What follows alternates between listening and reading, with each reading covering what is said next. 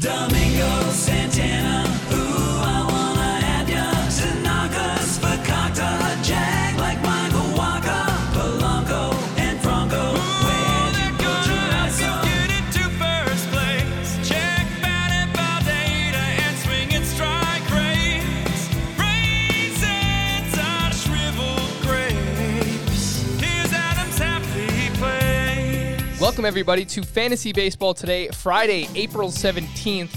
And I want to start this show off with a reminder to draft responsibly. What do I mean exactly by that? I'm here with Scott.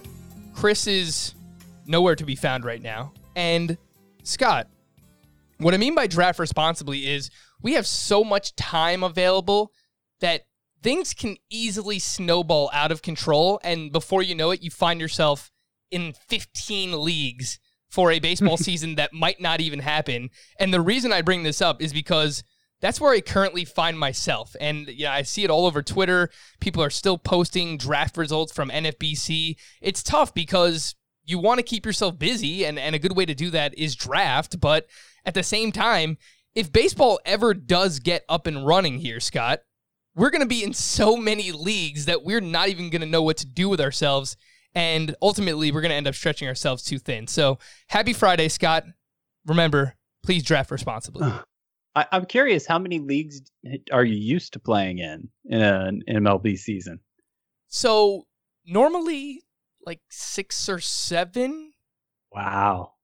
Is that a lot?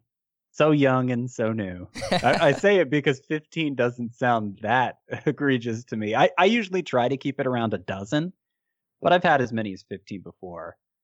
It's usually in that range, 12 to 15. And yeah, just now that you're a big CBS guy, everybody's going to want you in their league, and you're just going to have to learn to say no.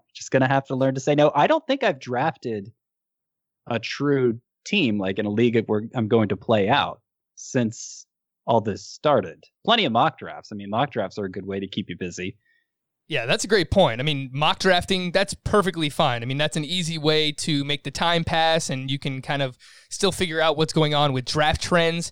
And I should point out, I mean, all the leagues that I'm drafting in right now are not necessarily just fantasy baseball leagues. Like, I'm part of this 30-team simulation league draft that we're going to play out on OOTP. I just joined a startup Dynasty fantasy football draft because I'm not in a Dynasty league, and I'm like, sure, why not? I want to join a Dynasty league. So I've got those two going on. I took part in a Legends draft on Monday. I brought that up a few times, which we're only using players from the 2000 to 2009 decade. So I have those, and then I think I already drafted maybe 6 or 7 teams that are going to play out for the season before all of this happened. So they're slowly adding up. So I just want to remind everyone, please draft responsibly. Scott, how do you manage 12 teams? Are these all teams that you actually set waivers for and lineups like every single week? They're not. They're not any like best ball leagues where you just draft and forget it. They're not all traditional fantasy leagues with waiver wires and that sort of thing. But there is definitely in-season management involved with all of them, and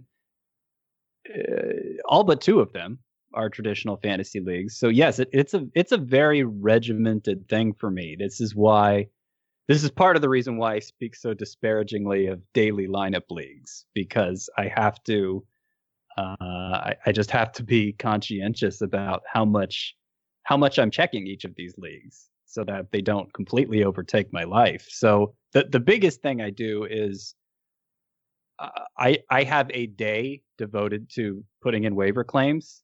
It's usually either Saturday afternoon or Sunday afternoon. Of course, I'm in some leagues that just have the weekly waiver run. It's usually Sunday night, like Tout Wars. So I just go through all my leagues and make all my ad drops then, which kind of puts me at a disadvantage compared to people who can just react to the news of the day. And if something big enough happens, like a prospect call-up or something, of course I'll try and make a special exception and go look for that across all of my leagues. But yeah, it's just kind of a weekly ritual of mine. I take 2 or 3 hours on a Sunday afternoon to do all my waiver claims for the week. And that's probably the biggest thing. And then, of course, on Monday morning, I have to go through and set all the lineups. If I happen to be playing in a daily lineup league that year, which I try not to, but every now and then I'll get in one. I'll go ahead and set the lineup for the whole week because I know I'm not going to be checking every day to set the lineup. So that's how I've managed it. I do not like just giving up on a league, no matter how bad I'm in. Just closing the book on it, never checking and setting my lineup anymore. I think that is unkind to the rest of the league, and it's doing yourself a disservice too, because it's fulfilling to even have any kind of comeback. If you can get like back in the top half of a league in a season that appeared lost, that's kind of a victory in its own right, I feel like.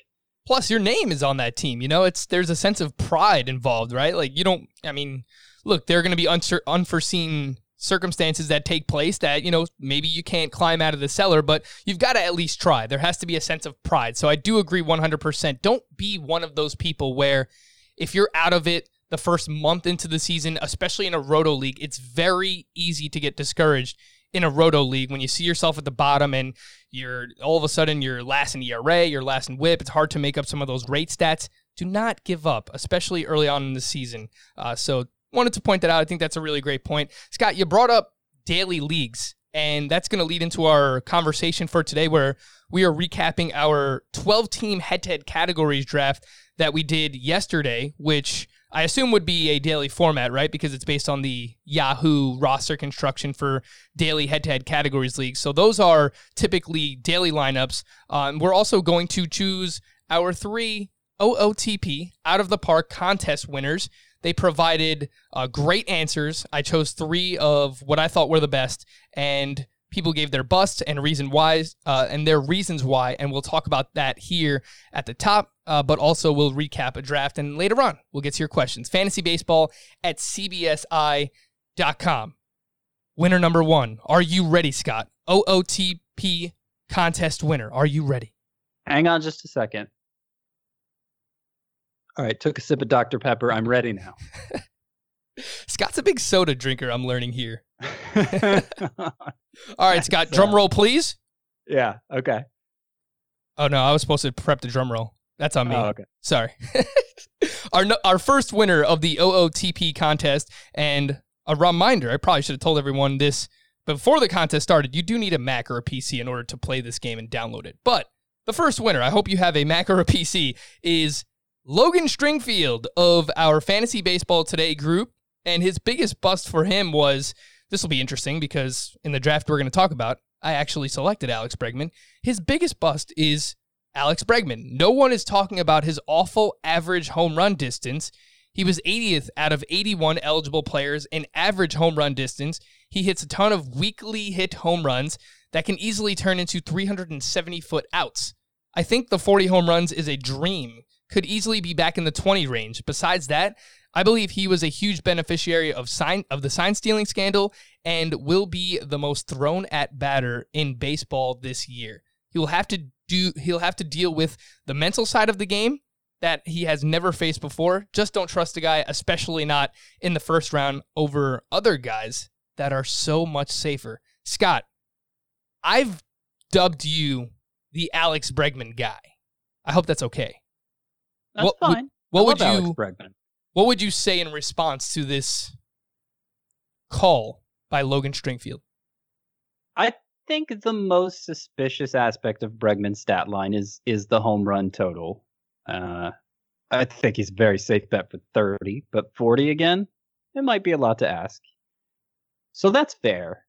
I think people who are completely discounting Alex Bregman are overlooking a lot of things, like the fact he was a former number 2 overall pick. The year he was drafted, he destroyed the minors on his way to the majors. He walks more than he struck out, has the past 2 years, and that was something he consistently did in the minors too. He followed a very conventional, predictable path to greatness and became great. So he seems like as safe of a stud as you can get. Is it possible he doesn't quite live up to first round production? Sure. I mean, I see probably 2025 hitters who could end up performing like first rounders, and then there may be some that I don't even see who do. So it's possible Bregman could get overtaken by some of them this year or any given year. But to me, the floor seems so high that to say he's a bust, I just don't see that. Yeah, look, if it's something about the mental aspect of the game where he's going to continuously get pegged by baseballs this year, and that's something that you're worried about, or look, someone actually brought up the fact that the Astros players could be more susceptible to injuries if they're getting hit as much as we expect them to by pitches. So that's another aspect that you can factor in here. But if you're just looking at the production and the trajectory of his career thus far, 2017, 827 OPS, 2018, 926, 2019, 1,015 OPS. I mean, he's only going in one direction. And the projection systems on Fangraphs, they even have baked in some regression here. They have him between 287 and 289, between 32 and 35 home runs, really good counting stats, between 5 and 10 stolen bases. He's the only player over the past 2 seasons that has more walks than strikeouts. There's something to be said for that plate discipline. So maybe a better player in points leagues. Not maybe. He's for sure a better player in points leagues. There's no doubt about that. But as I'll get into a little bit later on, he fits what I'm trying to do in a head-to-head categories league. So I understand some people's skepticism, but I probably fall closer to the camp of you, Scott, in terms of defending Alex Bregman. I have concerns over a ton of Astros hitters, most notably Jose Altuve, and I brought that up. It has nothing to do with the cheating scandal, but I will be skeptical where I think that it's due, and I don't necessarily think that it should be there for someone like Alex Bregman. But shout out to Logan Stringfield. You're our first winner of the OOTP contest. Our second winner, Josh St. Marie. Chris Bryant is your classic example of a name carrying way more weight than it should. His average draft position in head-to-head leagues is in the 5th round, and he is currently the 7th third baseman off the board. We are talking about a guy who was in the bottom 4th of the league last year in both exit velocity and hard hit percentage. According to Baseball Savant, Bryant's hitter profile compares closest to Mark Canha. Well, maybe that's why Scott likes him, because he likes Mark Canha. I've made that comparison. Yeah, Mark Canha. Why wouldn't he like Chris Bryant? Once he took over. That's the line I keep using. He loves both of those guys. Paul DeJong, Carson Kelly, and Jesus Aguilar were other players that he compared close to based on his hitter profile on Baseball Savant. I sure hope no one is taking any of those guys in the first 5 rounds. ATC, shout out to Ariel Cohen, projects Bryant's stats will almost perfectly mirror his stats from last year when Bryant finished outside the top 10 at third base. Sportsline computer simulation has Bryant ranked 11th at third base. What am I missing here, or should no one be drafting Bryant at his ADP? Now, this is an interesting conversation, one that we've been teasing that we would get at here, Scott, because you seem to be more of the Chris Bryant believer than I am. And I will say, in a head-to-head points league, I feel like that is Chris Bryant's best format. For me, it's kind of similar to Anthony Rizzo, where in Roto, I just think Rizzo and Bryant are boring players. I don't really know how much upside they offer. And honestly, I think Chris Bryant is a 2-category player, maybe 2.5. Like, he's not going to hurt you in batting average. He's really good at runs. Hurts you in RBI because he hits at the top of the lineup, and the talk was he was going to be the leadoff hitter. Doesn't really, excel in home runs anymore, and doesn't really steal many bases. So for me, I have Chris Bryant ranked as low as I do in Roto, just because I think he's a boring player, Scott. So how do you respond to this this comment from Josh regarding Chris Bryant? Because I know that he's someone that you like more than I do this season. I definitely like him more than you do. But to clarify, I would not say I like Chris Bryant in this, it's kind of nebulous sense. I agree he's boring. And I don't think I have a single share in him this year. But what Chris Bryant also is very safe. The emailer here, Josh from St. Marie, is that what it is? No, Josh St. Marie is his name. Oh, that's his name. Okay. I like last names with an abbreviation in them. Like, if you spelled out the word saint, it would be incorrect. That's just, I don't know, for some reason that blows my mind. But anyway, Chris Bryant, yes, he doesn't have great exit velocity readings. He doesn't have great his expected stats are worse than you'd think they are. But that's been true for the majority of his career. That hasn't really changed. So, I mean, obviously the production has been there in spite of it. He was 11th in, or what was it? What did he say was last year? 5th, 6th, 7th, 8th, 9th, 10th. Yeah, 11th in this format at third base last year. But it's kind of because third base is what third base was last year. Chris Bryant was the number 50 overall player in 5x5 leagues last year. And listen to this range of third basemen around him. Josh Donaldson was 47th overall. Max Muncy 48th overall. Bryant, like I said, 50th overall. Yoan Moncada 52nd overall. Like there's basically no margin in between those four. They were all virtually identical. And my sticking point with you specifically is how much higher you rank Josh Donaldson than Chris Bryant, where, you know, like I said, Donaldson was 47th last year, Bryant was 50th, and then you just look at the raw numbers. Bryant hit 282 with 31 home runs. Donaldson hit 259 with 37 home runs. The combined RBI and run total was similar. Donaldson more balanced there, like you said, because of the spot Bryant bats in the lineup. But like, what's going to go wrong for Bryant? Certainly, he could get injured by anybody else. He has had a year that was afflicted by injuries. But Donaldson had basically 2 years lost to injury prior to last year, and he's 34 years old. I definitely could see things going a lot more wrong for Donaldson than Bryant. And the likely scenario in the event both stays healthy seems pretty similar. So Bryant seems like a pick you make if you want bankable production that's going to be very solid, and you're not looking to take a risk. That's the kind of guy you take with Bryant. And Donaldson, relative to where they're actually going in drafts, I do prefer Donaldson, but to rank Donaldson ahead of Bryant outright seems a little weird to me. So you know what I find so interesting is that the comment here tells us that Chris Bryant finished 11th last year in this format, and you have him ranked 6th, and I have him ranked 15th. So we basically split the difference, right? So exactly where he finished last year is in the middle of where we have him currently ranked. And I will agree, look, it's just so many of these guys in this middle tier of third base. Like I have Donaldson, Suarez, Chapman, Moustakas, Jeff McNeil, who I want more as a second baseman anyway. And then I have Chris Bryant. So that whole group is like so similar, but to me, I think the lineup context for Josh Donaldson is just that much better than someone like Chris Bryant, just being in the middle of the Twins lineup, which was already one of the best lineups in baseball. The Cubs lineup is not a bad lineup, but I just think what Chris Bryant provides is runs, modest home runs, 30 home runs, and I think, if Josh Donaldson could stay healthy, which is an if for him, it's an if for Chris Bryant as well. You're looking at 35 plus home runs, really good RBI numbers. I think the batting average is probably a little bit better than it was last year. But I will agree that this whole range, Scott, is just super bunched up. And I just prefer Chris Bryant last out of all of them because I just don't think that he has more upside than like even Mike Moustakas, for example, who now is, going to be playing in the best lineup, the best ballpark that he's played in. So you're making kind of the upside case. And I probably did the reverse. Third base especially.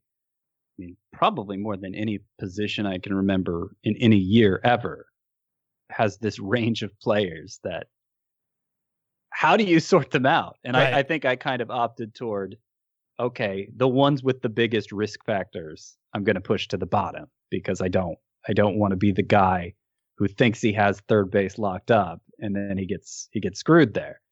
And I feel like Donaldson's more likely to do that than Bryant. And I'll point out, because I can imagine someone right now is saying, well, Frank, how do you have Jose Abreu ranked so high? Isn't he kind of similar to Chris Bryant in that he doesn't have a ton of upside? That is fair, but the position scarcity for me is what makes all the difference in the world. Because, look, we're talking about all the third basemen. Third base is the deepest position. First base, I mean, we've consistently talked about this. Once you get past Josh Bell, who is like the top 8 first baseman, like Bell, Rizzo, Olsen, once you get past that group, it's really kind of a hodgepodge of Paul Goldschmidt, who I am not a fan of, and we actually have a little injury update on him. Rhys Hoskins is fine as a bounce-back candidate, but I don't know how much confidence you have. So it's just the position scarcity, and that's why I prefer someone like Jose Abreu at his position at first base, where you might get similar numbers to someone like Chris Bryant, but I just think there's much more upside at the third base position. So that's why I do rank Chris Bryant as low as I do. Our final winner here of our OOTP contest. And this one is, you know what? I didn't write down the person's name. Uh-oh. I wrote down their answer, and I didn't write down their name. Their answer begins with Adam Azer, so you probably thought Adam Azer. So I should probably just give the final code to Adam Azer, right?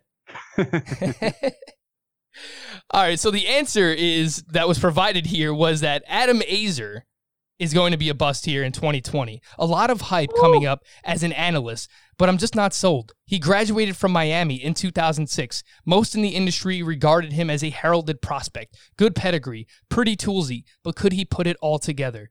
He spent many years working his way through the CBS pipeline, starting as a coordinator while being a podcast host in Low A, CBS College Sports, and then quickly worked his way up to being a podcast and on-camera host in Double A, CBS Interactive / CBS Sports Network, then hosted my favorite podcast and many others for many years in Triple A. But my question is, why did he stall so long in hosting? Is there something that I'm missing here?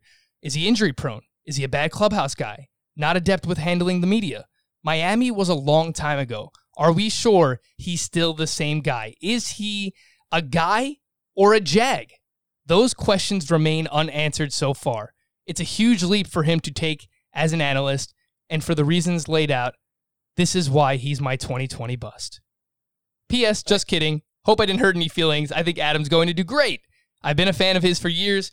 I just want to win one of these codes and thought this would be a unique choice. Hopefully I make the cut. Well, you know what? You did. Whatever your name is, I'm going to search it up right now. I promise you to let you know while Scott talks. Thanks for making this contest, Frank. All stats and info came from Adam Azer's LinkedIn. So what do you think of that, Scott? Okay. I was wondering, how does he know so much about Adam Azer's career? This seems like an inside job here. So that's the first observation. The other is that I don't know that going from host to analyst is a promotion. Seems like he might be going the wrong way there. I don't know. Yeah, I guess it depends who you ask, right? That's something I thought about as well. So I'm just thinking industry-wise, like who gets paid more. And I think unless your analyst is like a former player, like a really big name that you have to pay a lot of money to attract, your host is probably getting paid more. Probably, right? Well, I don't know how much I can speak to it. I just got here. I don't know about the context of a podcast like this, but I just mean when you're watching like a sports studio show. Yeah, I don't know. I don't know for sure. Don't quote me on that. The person who submitted this answer was Garrett MCW, by the way. So sorry I didn't have that prepped. I thought I did, but I thought it was a really funny answer there with Adam Azer. So our winners here of the OOTP contest, I will be reaching out to you guys a little bit later on today. Logan Stringfield, Josh St. Marie, and Garrett MCW. The busts again, Alex Bregman, Chris Bryant, and Adam Azer. So there you go. A few news and notes. Wanted to touch on this. I referenced it already once. Paul Goldschmidt continues to go to Cardinals Spring Training Complex to undergo preventative care and treatment on his ailing right elbow. Scott, this doesn't sound too good. I mean, during a time when everyone's supposed to be resting, we have a delay. It seems like, for the most part, anyone who was hurt was benefiting from this time off. Paul Goldschmidt continues to undergo preventative care and treatment. I'm a little bit worried about Paul Goldschmidt. Yeah, I don't need more reasons to worry about Paul Goldschmidt because I think he was showing some underlying signs of decline last year. He's, of course, on my bust list. But if there's also reason to worry about his elbow, that's all the more reason to avoid him. It'll make a difference whether we see his draft stock actually begin to slide because of this. If it does, it could become a situation where I suddenly like Paul Goldschmidt's value. That happened last year with Clayton Kershaw. Actually, he was I was very vocal about him being a bust, and then he hurt his shoulder or something in spring training, right? And suddenly nobody wanted anything to do with it. Right. So I ended up with a ton of shares of Clayton Kershaw, and that worked out okay. That But worked we'll out see. pretty well. Yeah, I'm down on Yeah. Paul Goldschmidt. I referenced that a little bit. 2 years in a row, the strikeout percentage is up over 24%. The plate discipline slipping a little bit. It's still very solid plate discipline, but 11% walk rate, his lowest since 2012. The chase rate, the highest of his career. Swinging strike rate, highest since his rookie season. The barrel percentage was down. His OPS by month, 753, 745, 583, up over 1,000, then 705 and 953. So 2 really good months. The other 4, he was basically a league average hitter or worse. So I worry about Yeah. Goldschmidt, the context of that lineup. I really don't like the Cardinals' offense this upcoming season. Maybe it gets The better with Dylan Carlson, but I do have some legitimate concerns there, Scott. Yeah, the most condemning stat for Goldschmidt for me is, and you mentioned a lot of good ones, but batting average against fastballs. Normally about a 300 hitter. He hit like 230 against fastballs last year. Yeah. That seems like makes it seem like the bat's slowing down. Yeah, that's a very obvious sign of decline. And look, Goldschmidt's getting up there. He's over 30 years old. So just keep all these things in mind. Wanted to note Paul Goldschmidt. Yesterday, we did a head-to-head categories draft, 12 teams, and we're going to recap that now. It's based on the Yahoo roster construction, daily lineups, 1 catcher, first baseman, second base, third base, shortstop, 3 outfielders, 2 utility. It's basically the same as a head-to-head points roster, except there's an added utility bat. And for the pitchers, you have 2 starting pitchers, 2 relief pitchers, and just 4 general pitchers. They can be any type of pitchers you want them to be, relief, starters, but you do start 8 pitchers on a daily basis, relievers, starters. They don't always have to be pitching that day, but you can start up to 8 pitchers at a time in this format. Scott, I wanted to ask what your general strategy was in head-to-head category leagues. I don't think this is something that we've gotten into so far as long as I've been here. I know we've talked a lot about points leagues, a lot about roto, and head-to-head categories really is kind of a marriage of the two. So, what is your general strategy in this format? Do you like to punt categories? How do you attack pitching, considering you technically only need 2 starting pitchers? Do you subscribe to the quote-unquote Marmol strategy? This is something that I continue to hear about in the fantasy industry. And for those who don't know, the Marmol strategy is basically you punt wins and strikeouts. You draft hitters in like your first 8 or 10 picks, and then you just load up on a bunch of elite relievers for ratios and saves. It is risky because you wind up punting 2 categories, but what is your general strategy here when attacking this format, Scott?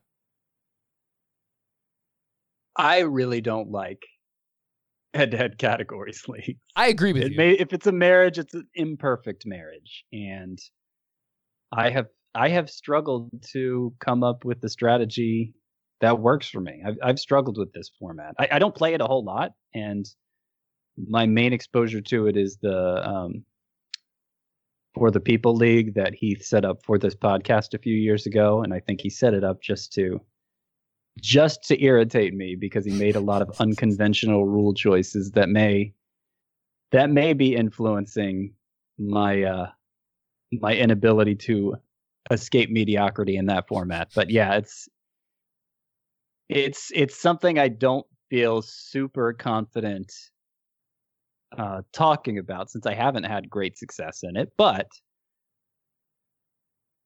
I think the Marmol strategy makes more sense in this format than any other. I've had a hard time committing to it myself, so I can't really speak to personal experience there.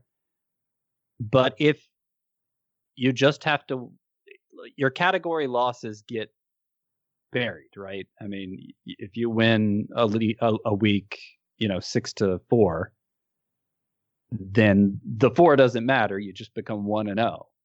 So punting in this format does the least damage versus like a roto format where you're actually going to feel those losses all season long.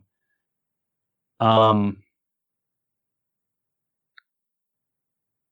still don't love the idea of punting. I think it it makes it so you're really doing a tightrope walk with the other categories all year, and you don't.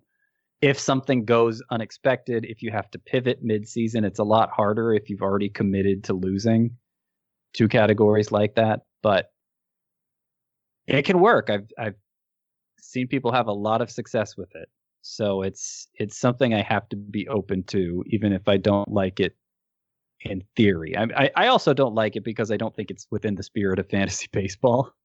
Like, that's not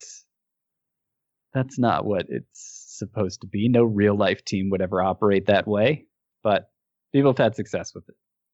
Yeah, so I actively punt steals in this format. I avoid it at all costs. I don't want to get involved in it. I think there's a lot of volatility on a week-to-week basis with a lot of stats, but I think even more so for stolen bases. I just think that they're so hard to predict when they're going to come, so I just actively stay away from them in this format. And I do like to kind of target those sluggers. I like to marry, home run hitters with batting average, because look, every time someone hits a home run, you're contributing in 4 categories. You're getting a hit, that helps your batting average. You're getting a run, you're getting an RBI, you're getting a home run. So if you just try and load up on as many home run hitters while being cognizant of your batting average, because if you take too many of the Chris Davis, Franmil Reyes types, Kyle Schwarber, then you're going to wind up with a low batting average as well. So you have to pay attention to that. When it comes to pitching, I usually wind up with 6 or 7 starting pitchers and at least 5 relievers, 3 of which are closers. And this is almost like a quasi-Marmol strategy where it allows me to, I always have 2 starting pitchers I'll draft in like the first 4 or 5 rounds. Those will be my pitchers that, my starting pitchers I always leave in. They'll help me out with strikeouts. They'll help me out with trying to compete in wins categories.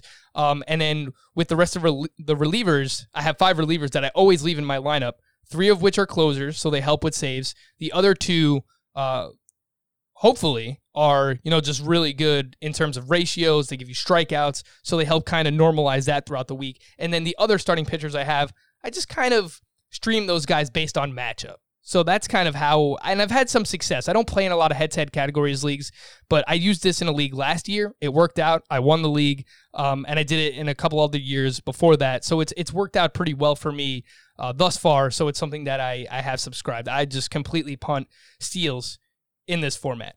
Scott, pretty standard first round here. You had the 2nd overall pick. Mike Trout went 1st overall. Then you took Ronald Acuna. We saw Yelich, Bellinger, Garrett Cole, Mookie Betts, the first 6 picks. Chris took Trey Turner with the 7th overall pick. I don't think anyone really has a huge problem with that. And then DeGrom, Lindor, Nolan Arenado, Trevor Story, Alex Bregman to round out the first round. I mentioned earlier in the show that I took Bregman. I took Walker Buehler. And I will defend that I do have Jose Ramirez in Roto ranked higher than Bregman. But in this format, again, I think Bregman will have a higher batting average.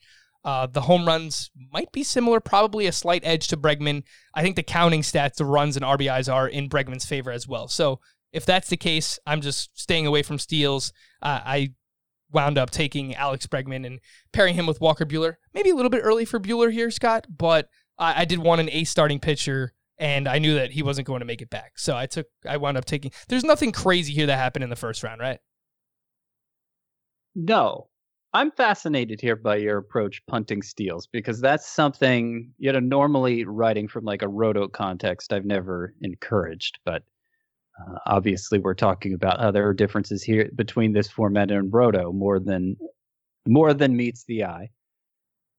And punting steals, I like that idea more than the Marmol strategy, because you're talking 1 category versus 2, and you're talking 1 category that oftentimes detracts from the others. So out of curiosity, because the first 5 hitters that go in fantasy typically are ones people expect to contribute in stolen bases. The one that's the most bankable for them, the one whose value is elevated the most by them, is Ronald Acuna. Where would you take Ronald Acuna in this format? So this is a very fair question. And you know what? I probably would adjust my strategy, or maybe I would just pull up like a Garrett Cole or Jacob deGrom, but it's just so hard to justify taking one of those pitchers over the top 3 picks. So if I did have a top 3 pick in this, I would still take one of the top hitters and definitely would not lean into my punt steals as much as I normally would. But if you do that, if you punt steals while taking someone like Acuna or Yelich, you are eliminating one of their best assets in this format. So Right. I do Well, that's what I acknowledge- mean. Like Yeah. Trout and Yelich. I feel like if you ignore their steals, they're still probably just if you're just weighing hitting categories, leaving Right. steals out of it. Trout and Yelich are probably 1 and 2 still. Yes. So that's different. But Acuna, Yeah. I could put if you were leaving out steals, there would be several hitters that go ahead of Acuna, right? Yeah, and it would be tough. It would be tough to pass up on him, but I would probably look at a Garrett Cole or Jacob deGrom at that point. And look, I just find it's just so much easier to target hitters when you're not worried about steals, when you're not, trying to, almost find those specialists that are going to help you in steals, but kind of hurt you in other places. But definitely a fair question. You mentioned, look, Mike Trout and Christian Yelich, what they're going to do in those other 4 categories is going to be better than most likely what Ronald Acuna is going to do. I know he scored a ton of runs last year, but it would be tough to pass up on a Ronald Acuna at that point. So just pray that you don't get a top 3 pick if you want to punt steals, or Then maybe you're kind of committed to chasing steals to a degree, right? You probably have to get at least one other really good steal source. trade your So you're draft not just slot. wasting. What's that? Trade your draft slot with somebody. Just, hey, I'll give you my 3rd pick for, I don't know, Yeah. 7th. Something like that. But definitely a fair question here. Scott, you wound up with Acuna, JD Martinez, and Clevenger as your first 3 picks. Your pitching, I noticed on this team, it doesn't look like a normal Scott White pitching staff. I can't criticize the pick of JD Martinez in the 2nd round, but do you almost regret not attacking starting pitching a little bit more early on in this draft? Yeah, that was the most pivotal pick in my draft. JD Martinez with the 11th pick of round 2. And part of it was the last few mock drafts I've done, because I've taken so much heat for my how heavily I invest in starting pitchers. I've tried to pull back on that a little bit and just see how it goes. And I keep not liking how it goes. I keep thinking it keeps validating that going aggressively after starting pitching like I have been is the right way to go. This format specifically, because it's the best for the Marmol strategy, and meaning that it's the one where you can most make do without high-end starting pitchers, I thought we would see more people do that. I was hopeful that the high-end starting pitchers would slide a little bit, but that did not end up happening at all. It wasn't clear what was going to happen when I made that JD Martinez pick. At that point, the only starting pitchers who had gone were DeGrom, Cole, Buehler, and then Justin Verlander went directly before that JD Martinez pick, late in round 2. That's as late as you ever see Justin Verlander go, I feel like. So I was thinking, all right, I'm going to have a chance to get a lot of pitchers here later. Let's go ahead and take a hitter here where I don't normally. But then I think it was 18 of the next 31 picks were starting pitchers. So I did get Clevenger early in round 3, but then my number 2 starting pitcher ended up being Sonny Gray out of reach, just because everybody was reaching for starting pitchers at that point. So yes, if I could make one change from this draft, I would pass up JD Martinez there for probably Shane Bieber is who I would have taken. But Jack Flaherty was there too, either one of those. And you would have taken Verlander if he made it to you at pick 23 there, right? Right. Yeah, I was all queued up to take Verlander, and then he went directly before me. So I pivoted to JD Martinez, thinking I'd take whichever of Flaherty and Bieber made it back to me. Flaherty and Bieber were both of the picks there made at the turn. So I had to settle for Clevenger, and then everything fell apart at starting pitcher from there. Which I think is a fine consolation prize, right? Like we've talked about Clevenger a few times over the past couple of weeks. Like, to me, I just kind of slotted him right back in that, top 7 starting pitcher discussion. Maybe you feel a little bit more safe with one of those other guys, but I still think, Clevenger on a per start basis is going to be, one of the 10, maybe 5 best starting pitchers in baseball. So I think that's a fine consolation prize. Nothing else really stands out as, egregious in the 3rd round. at the 3-4 turn, I had pick 12 in this draft. I took Gleyber Torres and Charlie Morton. So again, Gleyber Torres, maybe 5-7 steals. I'm not banking on him for stolen bases. But at the second base position, someone who I think can give me 30 to 35 home runs, really good counting stats in the Yankees lineup. Maybe hit 270, so he doesn't hurt the batting average. And then Charlie Morton, someone I'm very high on this year, top 12 starting pitcher. Typically in this format I mentioned, I want 2 ace starting pitchers, so I go 2 hitters, 2 starting pitchers here at the top of this draft. Yordan Alvarez, I was kind of surprised, and he's slipping a little bit in drafts here, Scott, but you got him at the end of the 4th round at pick 47.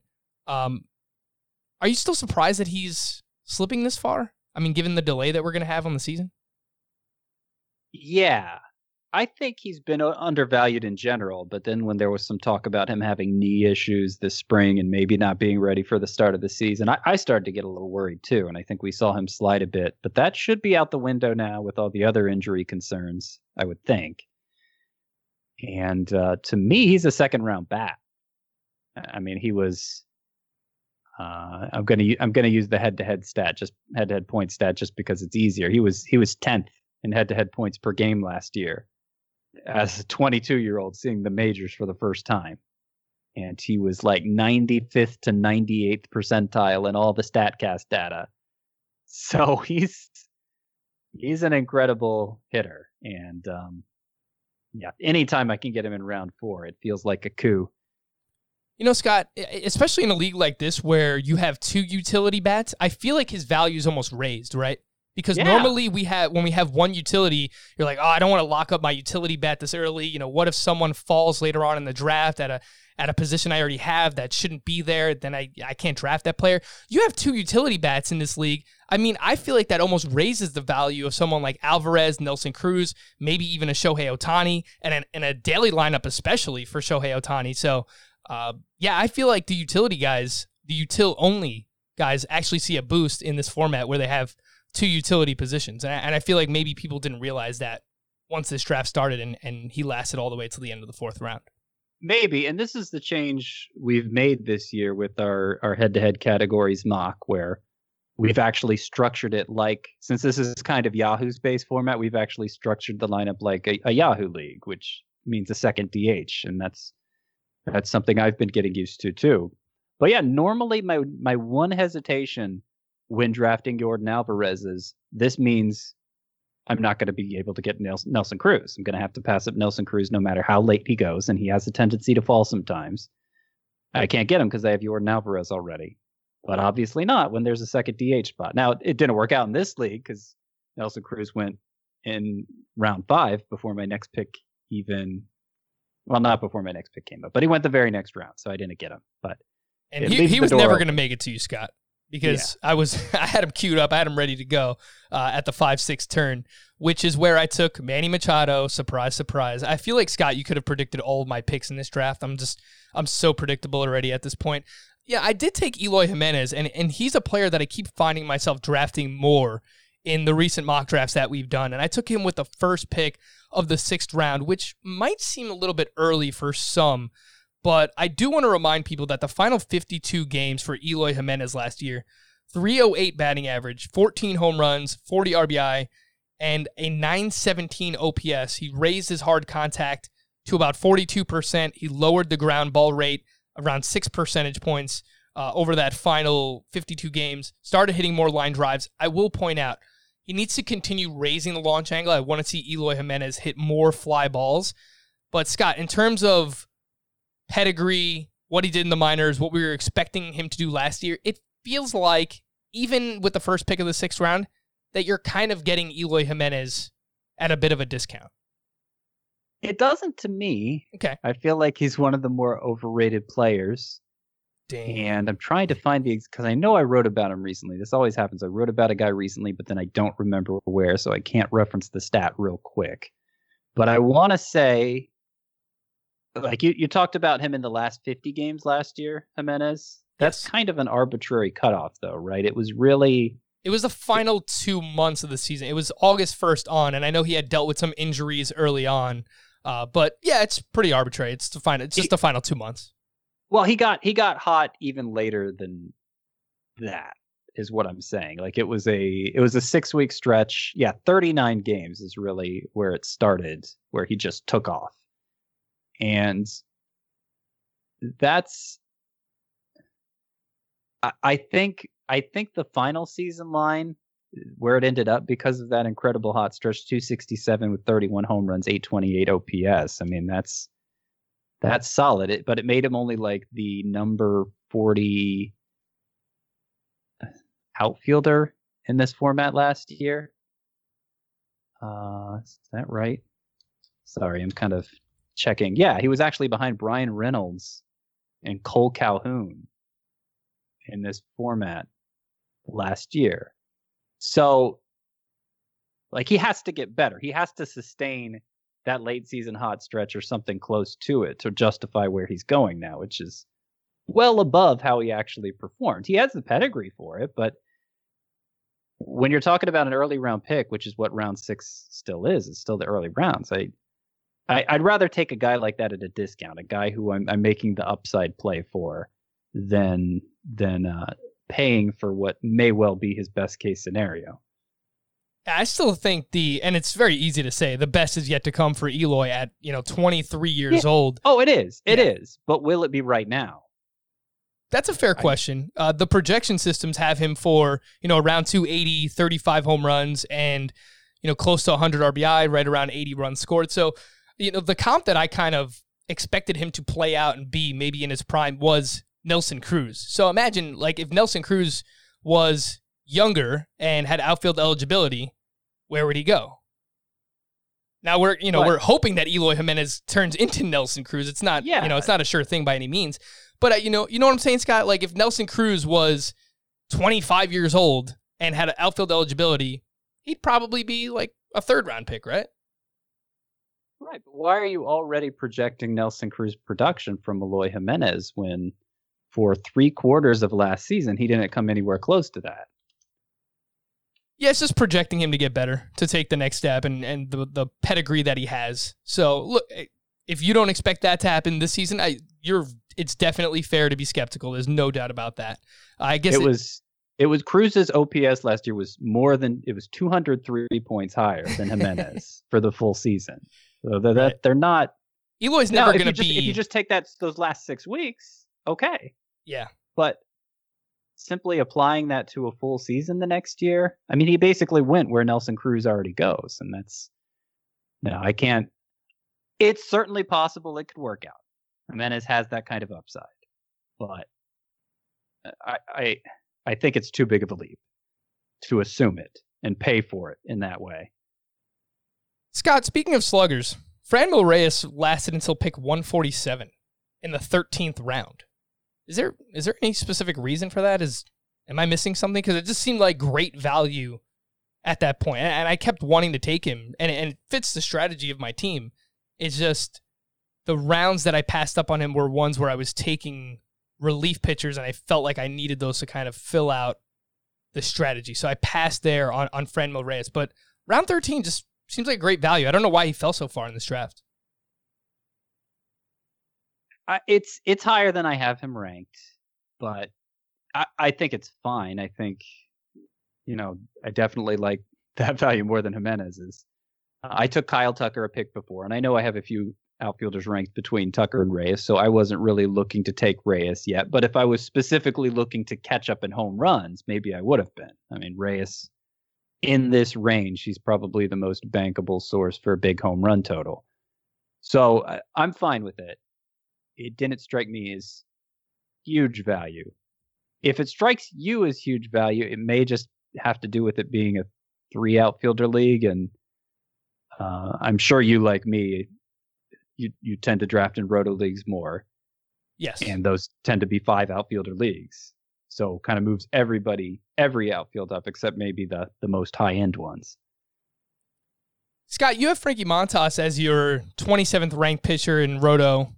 You have Zach Gallen at 32. You have Max Fried at 37. They're not really that far apart, and I actually have them back to back to back in my rankings, all inside my top 30. I'm very bullish on Max Fried. Expect him to take that next step. A lot of people excited about the potential breakout. Frankie Montas goes pick 95 in round 8. Zach Gallen goes pick 97 with the first pick of round 9. I got Max Fried at pick 132, which was the last pick of round 11, and I was contemplating taking him at the 9-10 turn. Is that not the best feeling in fantasy, when you're debating taking a player in one round, and they make it all the way back to you in the next round? Yes, I had that happen with Corey Seager in this draft. So I feel you. You often hope for that to happen, and it rarely does. But it's great when it feels that way. I loved this turn for you, Max Fried, followed by Mitch Garver with the first pick of round 12. That I even said something in the chat room of the draft, because those were both guys that I was targeting at that point, and you took them both. This was the stage of the draft where you just started taking everybody I was thinking about. I feel like we're doing too many shows together, Scott. Yeah. Now I do. You pointed out Fried is ranked similarly to Frankie Montas for me.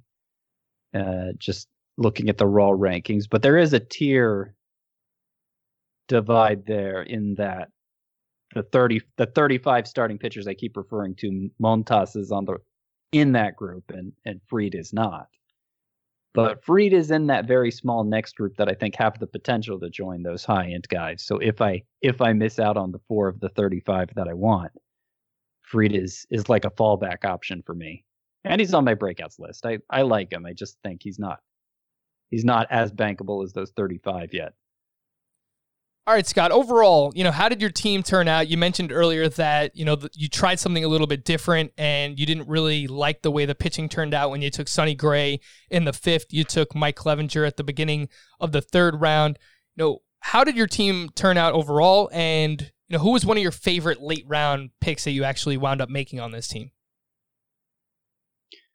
My offense seems very strong, particularly power-wise. Having JD Martinez, that second high-end hitter that I usually don't have, you notice a difference when you're building your team. So I got Acuna in the 1st round, Martinez in the 2nd. My next hitter was Yordan Alvarez in the 4th. I mean, those are 3 big bats to start out the draft. And then I got Miguel Sano, Max Muncy providing power. I continued to bolster my speed with Whit Merrifield and Kyle Tucker contributing to that, along with Acuna. So I feel really good about my offense. My pitching, I technically did get 4 of my top 35. I got Clevenger and Sonny Gray. I got Frankie Montas. I got Lance Lynn. But 3 of those 4 definitely aren't the kind. There's definitely a lower confidence level there for Gray, Montas, and Lynn. Usually I have Sonny Gray as more like a number 3 than a number 2. I also got Matthew Boyd as my 5th, which is a better number 5 than I usually get. And that was kind of because I was feeling self-conscious about my pitching. Great pick, Scott. Great pick. It may turn out okay, but for wanting to have high-end pitchers, I don't feel like that group is going to be especially trustworthy in ERA. And if you're making a big investment in pitching, you should probably be winning ERA most every week, right? And then is my closer, are my closers good enough to make up any shortcomings there? No, they're not. Sean Doolittle's my number 1. Keone Kela number 2. I got Hunter Harvey as a 3rd one just in case he gets the Orioles closer role. But yeah, those guys they'll give me a chance in saves, but that's not going to be a strength for my team. So overall, I'm not sure the pitching is enough. I don't feel especially confident about this team going in. There's certainly a scenario where it goes very right if all those pitchers just, particularly guys like Lance Lynn, Frankie Montas, they just pick up where they left off and they're that dominant again. But if they're not, pitching's going to be a struggle for me. And I'm really counting on my offense to carry me.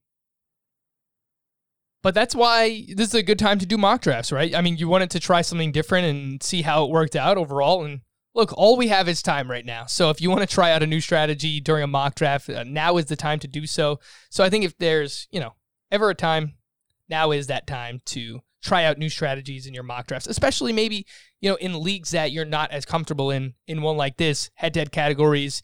Your preferred format is head-to-head points, right, Scott? But you play in a lot of roto leagues still. Yeah, my preferred's head-to-head points, roto. Roto's fun. I like roto. Yeah, trying to combine the two though, it's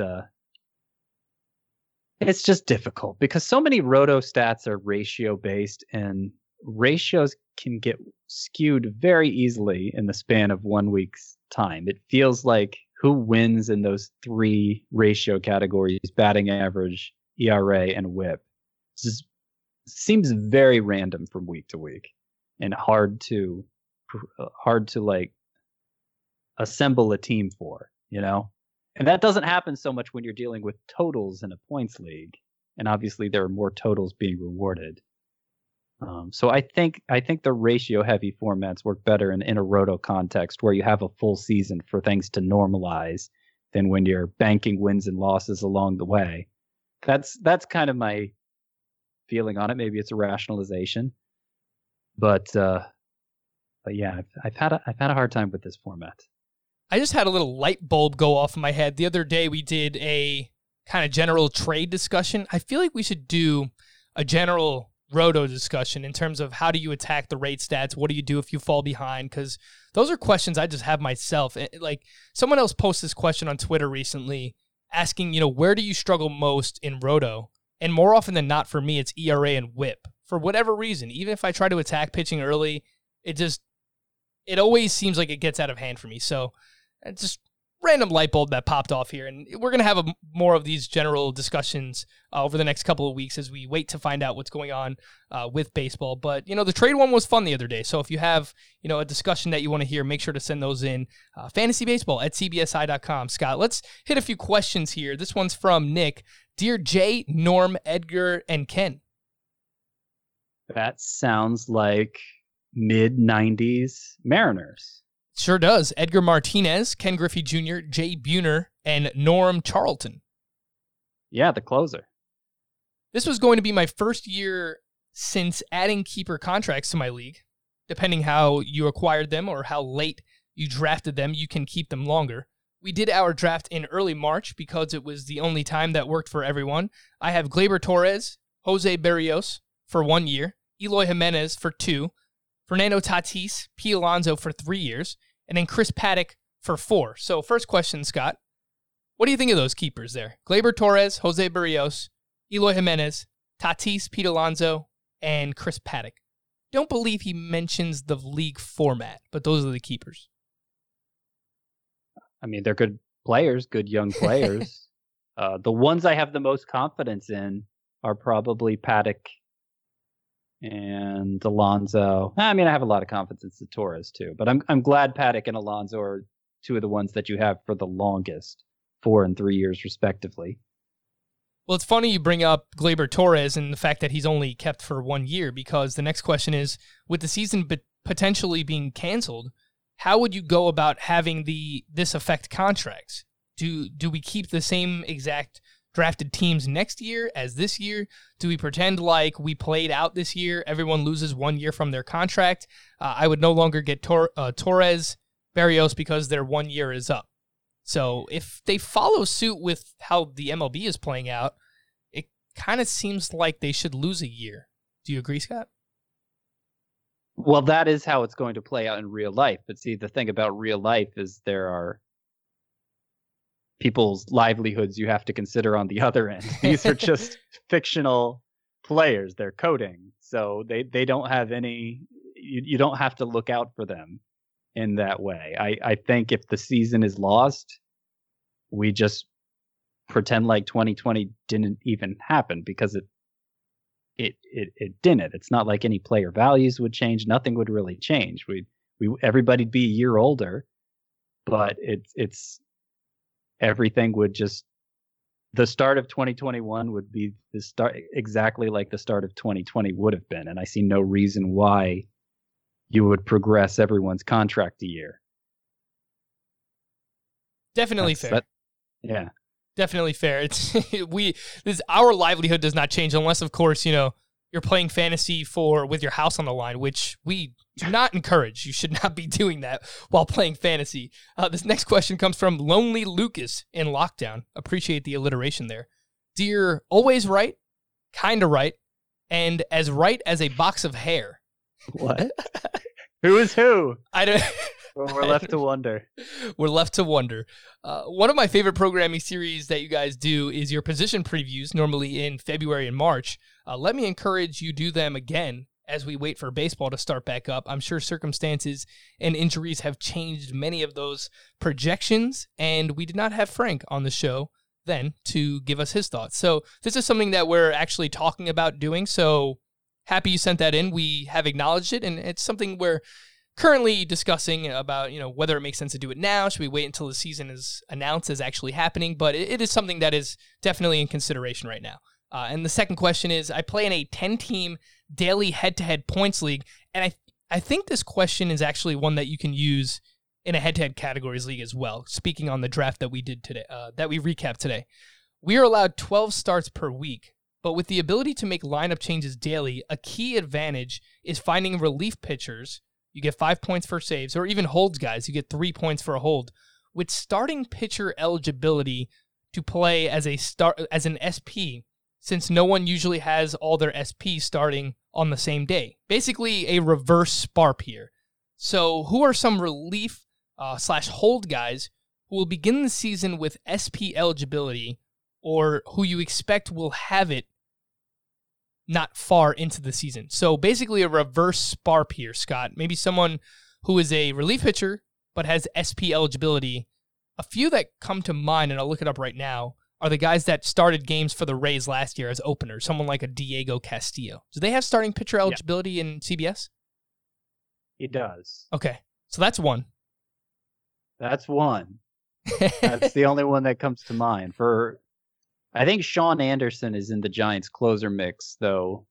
Right. The consensus seems to be that Tony Watson is the favor for saves there. Well, Sean Anderson is starting pitcher eligible, but I am struggling to think of any others. Who else would have? Did Jose Alvarado start any games? But he isn't. I can look that up real quick. I don't think he is starting pitcher eligible. If he did happen to start any, he started one. Yeah, not enough to get eligibility there. Maybe Sergio Romo potentially. No. Yes. No. Nope. No. In heading into last year, he had starting pitcher eligibility, but not anymore. How about like Ryan Stanek with the Miami Marlins? Oh yeah, he probably does. Is he Ryan Stanek? Somebody you should care about in any way? He just has. No, it doesn't look like he has starting. Does he? No, he does. Oh, he does. Yeah, he made 27 starts last year, technically. So Ryan Stanek, I don't know how much that helps you, but maybe he grabs a few holds. He's probably going to be part of like the 7th, 8th inning, I'd imagine, for the Miami Marlins as part of the setup crew for Brandon Kinsler. And then, maybe even if they trade Kinsler at some point, Ryan Stanek kind of works his way into, I don't know, maybe some saves. But the ones that stand out, maybe Diego Castillo, Sean Anderson, and then Ryan Stanek are ones. But if we come up with any others, we'll be sure to bring those to you. So here we go. We don't have an acronym for our name yet, or like a combined team name, Scott. Scott and Frank. Yeah. I don't know. Fraught. Doesn't work. Yeah, we'll think of something. Fraught. Yeah. Sank. Sank. These are not like words that you associate with greatness. No, they fraught and sank. They certainly are not. Team Scam, much better between you and Adam. And then Team Crank. We're actually going to have a Team Scam versus Team Crank. We're going to have a draft on Tuesday next week, so that's going to be a lot of fun. But that'll do it for today's show. Have a great weekend, everybody. Thanks for listening to Fantasy Baseball today. For Scott, I am Frank. We'll talk to you again on Monday. Bye-bye.